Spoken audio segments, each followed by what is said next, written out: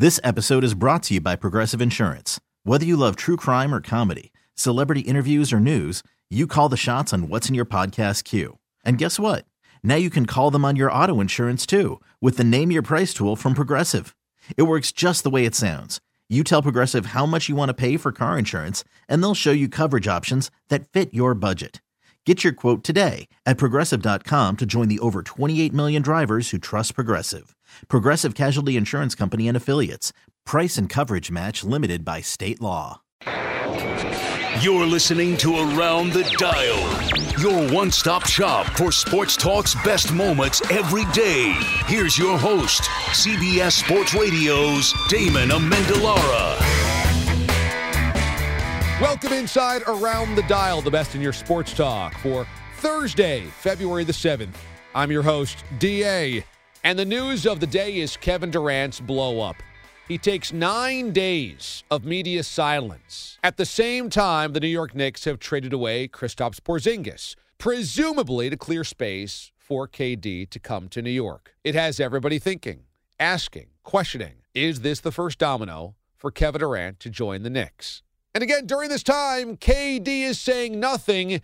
He has put himself in media lockdown. So obviously, speculation leads to more speculation. And then finally, Kevin Durant decides, after last night's game, a blowout win over the Spurs, he's going to talk. Oh, good. What's he going to talk about? Oh, no. He's going to lecture the media. The Athletic's Ethan Strauss was one of his targets. Ethan joined 95.7 The Game in the Bay Area. Let's listen in. Kind of a wild ride. It's funny when something like that happens. There's so much feedback so quickly that you don't even know what to make sense of it. I just immediately went into the locker room afterwards and just talked to different players because they found it hilarious. I mean, everybody pretty much other than Kevin Durant in the building I ran into found it hilarious. It reminds me of an Aaron Sorkin line that bad publicity is like seasickness. You feel like you're going to die and everybody else just finds it kind of funny.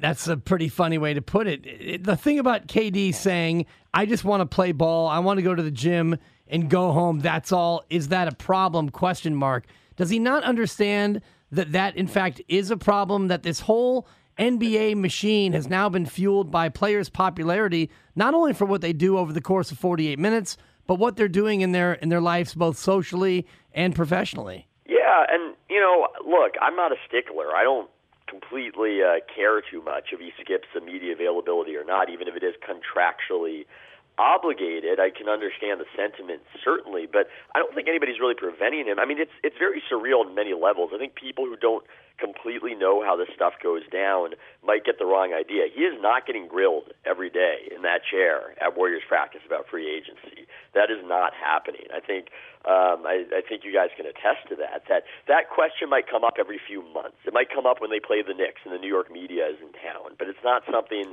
that is regularly coming up. What made it a topic was him disappearing concurrent with the Knicks clearing all this cap space up. I mean, that's what made it a curiosity. That's why people started asking questions. Frankly, that's why I started asking questions of the team and trying to figure out what's going on. Otherwise, we would have just proceeded writing about DeMarcus Cousins and how the team looked great. So it is kind of a silly situation that I do think is mostly of his own making, even if I will agree that I am, a deplorable, terrible bad guy. Yeah, I know. You are a dirty SOB, I believe, is the phrase. I've heard you called that before. A succubus jackal. Another phrase that we can use with you, Ethan Strauss of The Athletic. For people who don't know, you were mentioned by KD in his comments to the media. Can you explain what piece you wrote that he was referencing so we get clarity on what it is that your point was in the piece in The Athletic? Well, I think that's what's funny. He didn't object to anything in particular. He just might have objected to my existence and its existence. So it's hard for me to really parse the elements that he didn't like, but it was just about how much of the league expects Kevin Durant to sign with the Knicks. And nobody I'm talking to on the Warriors, at the very least, is projecting confidence on bringing him back. Well, that's not happening. I'm not getting. Oh yeah, like we've got a good shot at this, which is kind of crazy because teams often project that even when it's not true. Even when they can get completely surprised. The Heat were incredibly confident about bringing back LeBron in 2014 and got gobsmacked. So the dividends projection, I think, is relevant. So I mentioned that, and I mentioned some other elements that I think this whole run of it for him, despite the championships, despite the 2 finals MVPs, he probably doesn't get as much credit as he deserves as a basketball player. People don't give it to him. They say you joined a super team if they're not in the Bay Area, and they withhold it. And he might have viewed it that he was going to be put ahead of LeBron when he beats LeBron in the finals and outplays LeBron, but it just hasn't gone down like that. So it was an article on those various elements, and it's hard to tease out which one in particular he didn't like, but it might have been all of them. There may not be another superstar that's as unself-aware as Kevin Durant. KD has left in free agency before. KD has not committed long-term to the Warriors. KD goes media silent the moment the Knicks trade Kristaps Porzingis.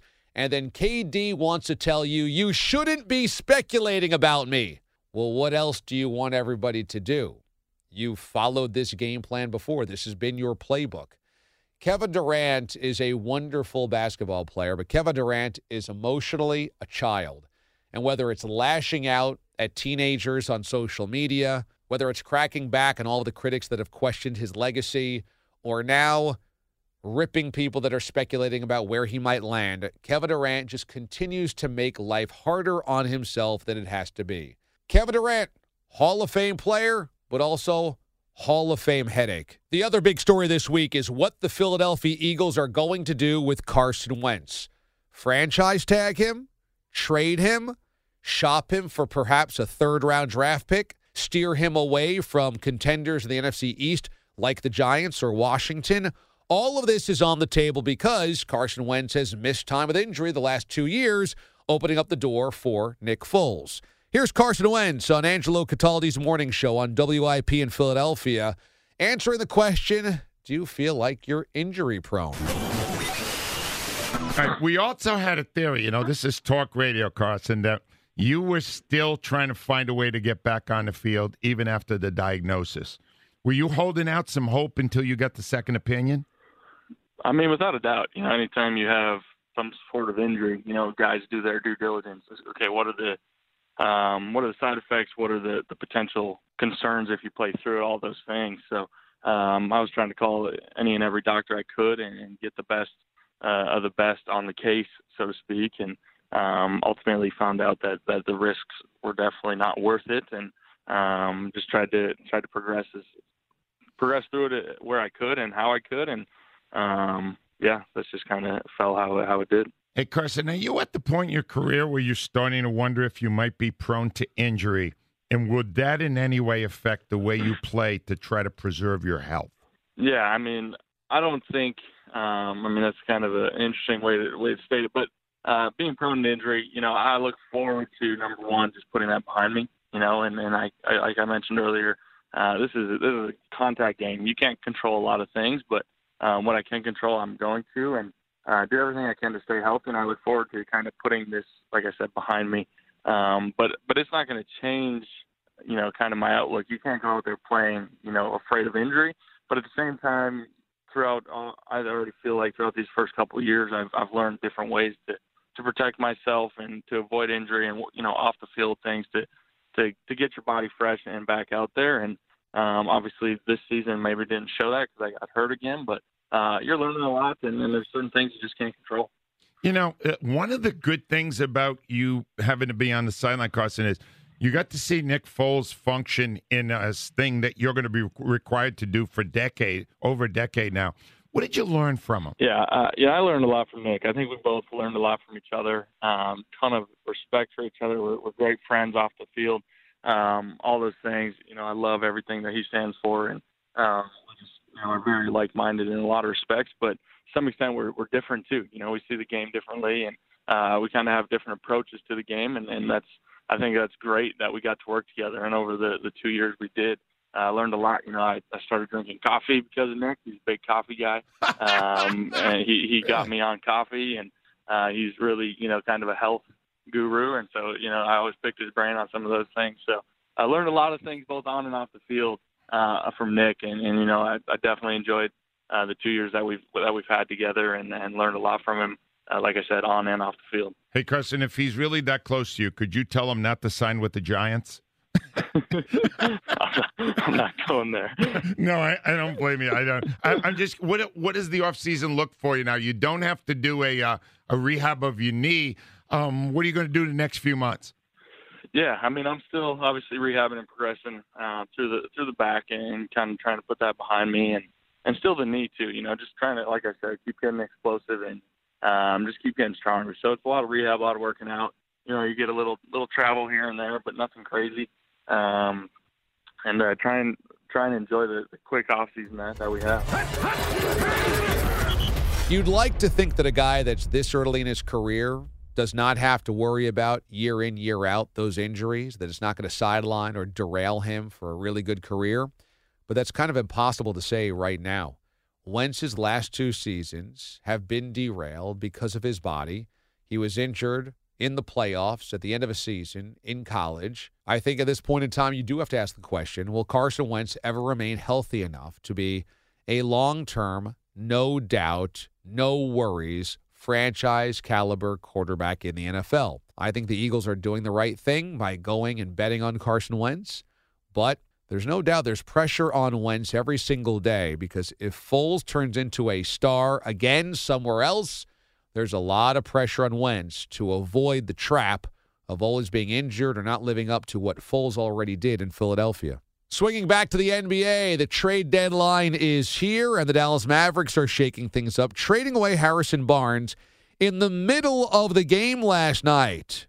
Sean and RJ, on 105.3 The Fan in Dallas, discussing whether Dallas, in acquiring Kristaps Porzingis and trading away others, have finally set themselves up to be a contender. The Mavs right now will have about $30 million in cap space to go fishing again for a big-time whale. And we're going to start hearing the names around here again. Kevin Durant, Kyrie Irving, Jimmy Butler, Boogie Cousins, all of them. All of them. Kawhi Leonard are going to be tied in to the Mavericks in a dream scenario.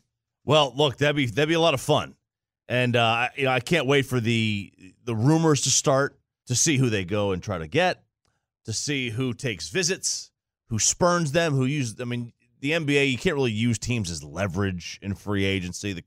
That's the one thing I don't like about NBA free agency. It's just like the contracts are all the same. Like you get a max deal, you get a max deal. You get one with a home team, one with a road team. So that does kind of take some of the fun out of it, but. From a leverage standpoint, but this is going to be interesting. It's going to be interesting to see who they try to go get, who they want to get, who wants them. Yeah. More importantly, who wants them. But there's another question that we need to get out of the way when it comes to how the Mavs handled this. There are people on social media who are upset with Cuban in the front office for the way it went down. And the way it went down was Harrison Barnes played in this game. The news broke. I texted Skin, who's, of course, doing the TV broadcast. I said, they dealt Barnes. He goes, yeah, and he's still on the bench. And he stayed on the bench. And he remained on the bench. And he was still on the bench until the very end of this game. There was a heartbreaking shot that the TV cameras went to where Harrison, was obviously told, and it just seemed to be sinking in. And Harrison Barnes stayed on that bench with Mark Cuban just a few seats down. Cedric Sabalos brought this up in the postgame. That do you remember that beef, the back and forth between Harrison Barnes and Mark Cuban when it came to street ball and U.S. basketball? Oh, yeah. So Harrison took exception to Cuban basically saying the way that they, develop American players, it's about style and one crossovers. And Harrison took exception to that. So Cedric kind of mentioned that in the postgame. But there's Cuban just sitting a few seats down as Harrison Barnes is sitting on that bench. All class, the true definition of a professional. Some Mavs fans didn't like the way that looked, didn't like the way that felt. Chris Arnold, Mavs in-game MC, part of the fan, said that Harrison Barnes took off his warm-up, gave it to CA, took off his jersey, tossed it into the crowd, and then he left the AAC without speaking to the media after the deal. You're a humongous, this is going to cost you a future players guy. You don't treat people like this guy. So I'm interested to hear what you have to say about this, whether they did him dirty, it's a bad look, and it was wrong. It's not a bad look. This is how trades happen. Wait till July. This happens every single trade deadline in Major League Baseball. You'll see guys in the dugout, middle of the game, they're pulled from the game. It happens. Like, for the people who are upset about this, obviously haven't followed sports for the last 100 years. This is not abnormal at all. Not abnormal. I love the potential of Porzingis and Luka Doncic playing together starting next year. I love that. And if you're the Dallas Mavericks, now suddenly you have an exciting duo where perhaps other people would want to sign to be part of something that's growing and becoming a contender. And who wouldn't want to play with Doncic with how unbelievable he has been in his rookie season? I like those two as cornerstone to the franchise. I like clearing guys like Harrison Barnes. I think suddenly the Dallas Mavericks become very interesting in this offseason for potential free agents. The Wizards have already started the dismantling. John Wall done for the year and maybe beyond into next year with the torn Achilles. So they've traded away Otto Porter. Washington deals him to the Chicago Bulls. Chris Miles covers the Wizards. He joined Grant and Danny, a 106.7 The Fan in D.C. And now the next question is it time to dismantle it even further and trade Bradley Beal? Bradley Beal is kind of the sticking point with Wizards fans on the one guy that they can't decide if they'd be okay with the team trading him or not. If you can get a couple of unprotected number ones, why shouldn't they move him? And I'm not saying they're going to. We know they're not going to rebuild. But should they? Should they be in the market where they trade Beal and say, if a team in the top 5 is giving us a top 5 pick, we're doing that? That's a great question, and here's the conundrum. Anyone that's interested in Bradley Beal is a contending team, right? So that's not a valuable first-round pick because Bradley Beal is a guy that if you have a star player, oh, man, he's a great second guy. And his contract now, as the salary cap has ballooned, is of great value. I mean, he's making less money than Otto Porter, and who would you rather have, right? So, and Brad's an outside shooter. Again, we just saw the youngest to 1,000 three-pointers in his career. So if I'm the Wizards, I'd have him under contract for the next, 3 seasons. I'm trying to keep him. And I'm looking for him to be the only valuable asset because even if you move him in the offseason, I think you can get more, especially once the draft lottery has happened and teams have, whatever pick they're going to have in the draft. Maybe you want to try to get 2 or 3. But Brad's still really young. I think he's frustrated by his situation here. That is clear in his body language and everything that's happening, and he's not in for a rebuild. But you still have him under contract, and he's a very valuable piece. So I don't know who you would view as a great suitor. If you're talking about the Lakers, what would you want back, right? Do you want Ingram and a first-round pick? Is that enough? I don't know. So it's just a difficult situation, and I don't know how you get the value back from what Bradley Beal currently is.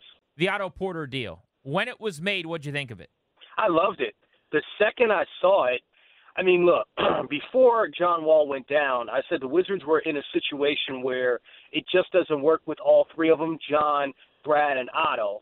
And I always felt like Otto was the odd man out, but I didn't think he held any value in a trade scenario. And this season, Otto has been below average. So I think the Wizards won that trade in the sense that they got out of his bad contract, which still has 2 more years after this season, and they were able to get back 2 expiring contracts in Bobby Portis and Jabari Parker. The Wizards have always been the East Coast version of the Los Angeles Clippers, Lob City Clippers. Tons of talent, 3-headed monster, but chemistry issues and how they worked together and underperformance in the playoffs, never getting over the hump, has now defined the Wizards. And I think it's absolutely the point in time where, considering Wall might be out of all of next season, yeah, you rip it up and you start over and you start wondering what you can get for your assets. So trading away Otto Porter and looking for deals for Bradley Beal is absolutely the right way to approach this. Now, if you do not get knocked over for Beal, there's no intent that you have to make sure you deal him by the end of the season. But I think that if you're the Washington Wizards, yeah, you've got to look at that. In Boston, they can't stop talking about the Super Bowl and championship number 6 for the New England Patriots. And going into this game, we all thought that young Sean McVay, who is widely considered one of the best young minds in football, perhaps the preeminent young mind in football, he's the guy that all of these other teams are trying to chase down his knockoff version of to be their head coach. He would be the equal to being aggressive in a Super Bowl and having his team ready to go, right?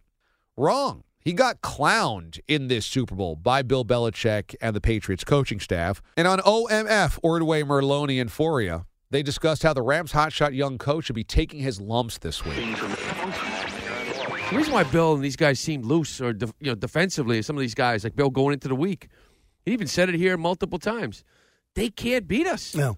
Like just stay, vertical, do your thing, get your reads, get on there early, stay disciplined, and they can't do anything. They really can't beat us. Because we have too many guys in coverage. He laid it out to them. So don't worry behind you. We've got enough guys. They can't get a guy open. Just stay vertical. Pass, run, just stay. It's unbelievable. And isn't it ironic that one of the things that Sean McVay brought up in the little chat with Belichick beforehand is I love the way how you change up everything every week. He was really excited about that. Well, dude, you're the one, man, who's coaching against this guy. You have to expect that you're going to see something totally different than anything you've seen before, because that's what this guy does. So it's wonderful to applaud him, and give him all the accolades for doing all of this. But your job is to try to defeat him, the guy who's changing up every single week. He did a terrible job of it. He really did a terrible job. It really was a weak job. He was so overwhelmed, and maybe I gave him too much credit. Yeah, because everybody in the world was giving this guy so much credit. I thought it was going to be a big difference. That was one of my points last week. I thought it was going to be a big difference, the Belichick versus McVay thing. Unfortunately, Lou, it's wonderful to say 33 years of age, and again, might be the smartest son of a bitch in the world. Genius. Right, I'll give him all of that. I just don't think at that age you have seen enough in a big game like that, and especially when you're going in with an inexperienced quarterback. Mm-hmm. As good as talented as Goff might have been, you pointed out, he was an MVP candidate halfway through the season, okay? Talented kid. But you've got a kid, and you're a kid, and you're going up against two masters on the other side. That, to me, is overwhelming. Oh, I don't know. It was. Yeah. And they sounded it. Yeah. You're doing great, man. We're good. It did. They are absolutely right on. McVay's coaching, and Jared Goff has got to step up and do his part. And Goff just laid a terrible, stinky egg in this game. But there was no aggressive play calling, and they couldn't adjust, and they could not get the ground game going, and they didn't give enough touches to Todd Gurley. And there's all types of questions about the coaching style and decisions by Sean McVay. So to me, it's absolutely feasible. It's absolutely viable. It's absolutely credible to be going after Sean McVay this entire offseason and wondering, is he as good as his reputation had suggested and preceded him with? Because in that game, he got schooled by the Patriots coaching staff. And finally, this weekend is opening weekend of the brand new Spring League, the Alliance of American Football, the AAF. But the XFL, which will start a year from now in the spring, is stealing some headlines this week as it's announced Bob Stoops, Oklahoma Sooners legend who's retired, is going to come back out of retirement and be the GM and head coach of the Dallas franchise in the XFL next year. Should we be excited about all of this brand new spring football? Mad Radio, Mike Meltzer, Seth Payne, and Paul Gallant on 610 Sports in Houston. This makes me excited for all these spring leagues coming up. There's a whole lot. There's just going to be so much football this spring, and I'm very excited about it. Well, this spring is the AAF. Yep. And then next year, the XFL rounds into action. The fact that a guy like Bob Stoops is willing to take a chance with the XFL would make me willing to watch the league. How much they're paying him? There's no announcement on that, right? No. It's gonna be less than he would have been making if he had taken a Big 12 job. But you have to assume that he's making some legitimate money for it to be even worth his while. Right. This is a guy who's made a lot of money. I wonder if he's gonna be like a loss leader. If they're Possible. if they're paying him more than the rest of the coaches. It's not a competitive situation. It's all owned by one guy. So Vince McMahon doesn't have to compete necessarily with other owners or anything. He'll be able to pay a few of the marquee coaches at the top some money and then pay lesser guys less. I think all of us are kind of in the same boat. Us in this room, everybody listening right now. in that you feel like, all right, now we're going to have this gigantic desert, this void of actually watching football until August or so. And you're thinking, all right, I'll watch basketball, I'll watch baseball when it comes in a little bit less than 2 months, but I'll check out other things. And the fact that a guy like Bob Stoops with a really bona fide, legitimate resume, I put it this way, if a college football team hired Bob Stoops, it would be a big deal, right? It would be a big deal. So the fact the XFL actually got him to sign on, I feel like, you know what, I would give these guys a shot. And here's what's important about signing a guy like Bob Stoops. If you want to start luring guys away from college football to maybe play in the XFL before they go to the pros, you need to have a coach that actually can develop somebody to go from the collegiate level to the NFL level. Bob Stoops is from a program that routinely did that at Oklahoma. You need those. If you want this league to actually survive and to be an alternative, definitely not the NFL, but something to watch football in the offseason, you need to bring in big-name players from college football to this league. This is a step towards that because a guy like Bob Stoops, he's not that far removed. He commands a lot of respect. I feel this is something for the XFL that is a brilliant hire. And I'm glad you mentioned that because as Bob Stoops takes this head coaching job to coach the Dallas/South Oklahoma, whatever they're going to be called in the XFL. I like South Oklahoma. South Oklahoma. That's another factor for him. He gets to stay in South Oklahoma. Right. And, in the same region, who knows, where he wants to be, what his grandkids are doing, all that stuff. It's just it's a nice sojourn for him, I guess. Maybe on the way to the NFL, maybe back into college football. But the XFL has said they are open to letting guys play before they've been out of high school for 3 years. NFL players aren't allowed to enter the league until they've been out of high school for 3 years. So it's almost like it becomes like secondary recruiting. Is there a guy who's a sophomore who just flat out wants to make some money or wants to prove himself in the XFL? Maybe a little run-in with the authorities somewhere, right? When the welcoming arms of the XFL, that's a very good point that Bob Stoops is a guy like, hey, you can point to all the guys that have gone on to NFL programs from Oklahoma. Do you think it could end up being an alternative for JUCO players as well? You mentioned those players, Seth, that maybe get in trouble at a school, they get kicked out of a school. Could we see someone like Tyreek Hill playing in the XFL? Could it end up turning into some variant of Last Chance U? That's going to be a tough sell because Vince McMahon is trying real hard not to be like the old XFL. They want to get away from that as much as possible. And they've kind of tried to drape themselves in the flag a little bit and say, hey, we're going to be about American values and this and that. At this point, though, that issue, I think, is to the side in terms of football. When we try to pretend like, the 1950s were the greatest decade ever and nothing was wrong with America at all, that was also back when, a college football player could get arrested 8 or 10 times and it would never even touch the presses. So if he really wants to be a throwback to the old days, let's just start suppressing some news up in here. I don't know about you, but I'm pumped up. I'm ready. I'm all in. I got my Arizona Hot Shots pullover and hat, and I'm ready to go for opening weekend of the AAF. And I think this is good. Look, there is space for the football fan to get their football Jones in during the spring. All we've had is the combine and the draft, but we could use some actual football games. So I think this has a real chance to be successful, to get off the ground, and to get some traction. I will be watching, as I mentioned yesterday, opening weekend of the Alliance this weekend. And the spring football, bring it. Let's see how it does. That's the best in your sports talk for Thursday, February the 7th. We'll see you tomorrow, everyone. Thanks for listening to Around the Dial. Subscribe now for the best daily recap in sports talk on radio.com or the radio.com app. This episode is brought to you by Progressive Insurance. Whether you love true crime or comedy, celebrity interviews or news, you call the shots on what's in your podcast queue. And guess what? Now you can call them on your auto insurance too with the Name Your Price tool from Progressive. It works just the way it sounds. You tell Progressive how much you want to pay for car insurance, and they'll show you coverage options that fit your budget. Get your quote today at Progressive.com to join the over 28 million drivers who trust Progressive. Progressive Casualty Insurance Company and Affiliates. Price and coverage match limited by state law.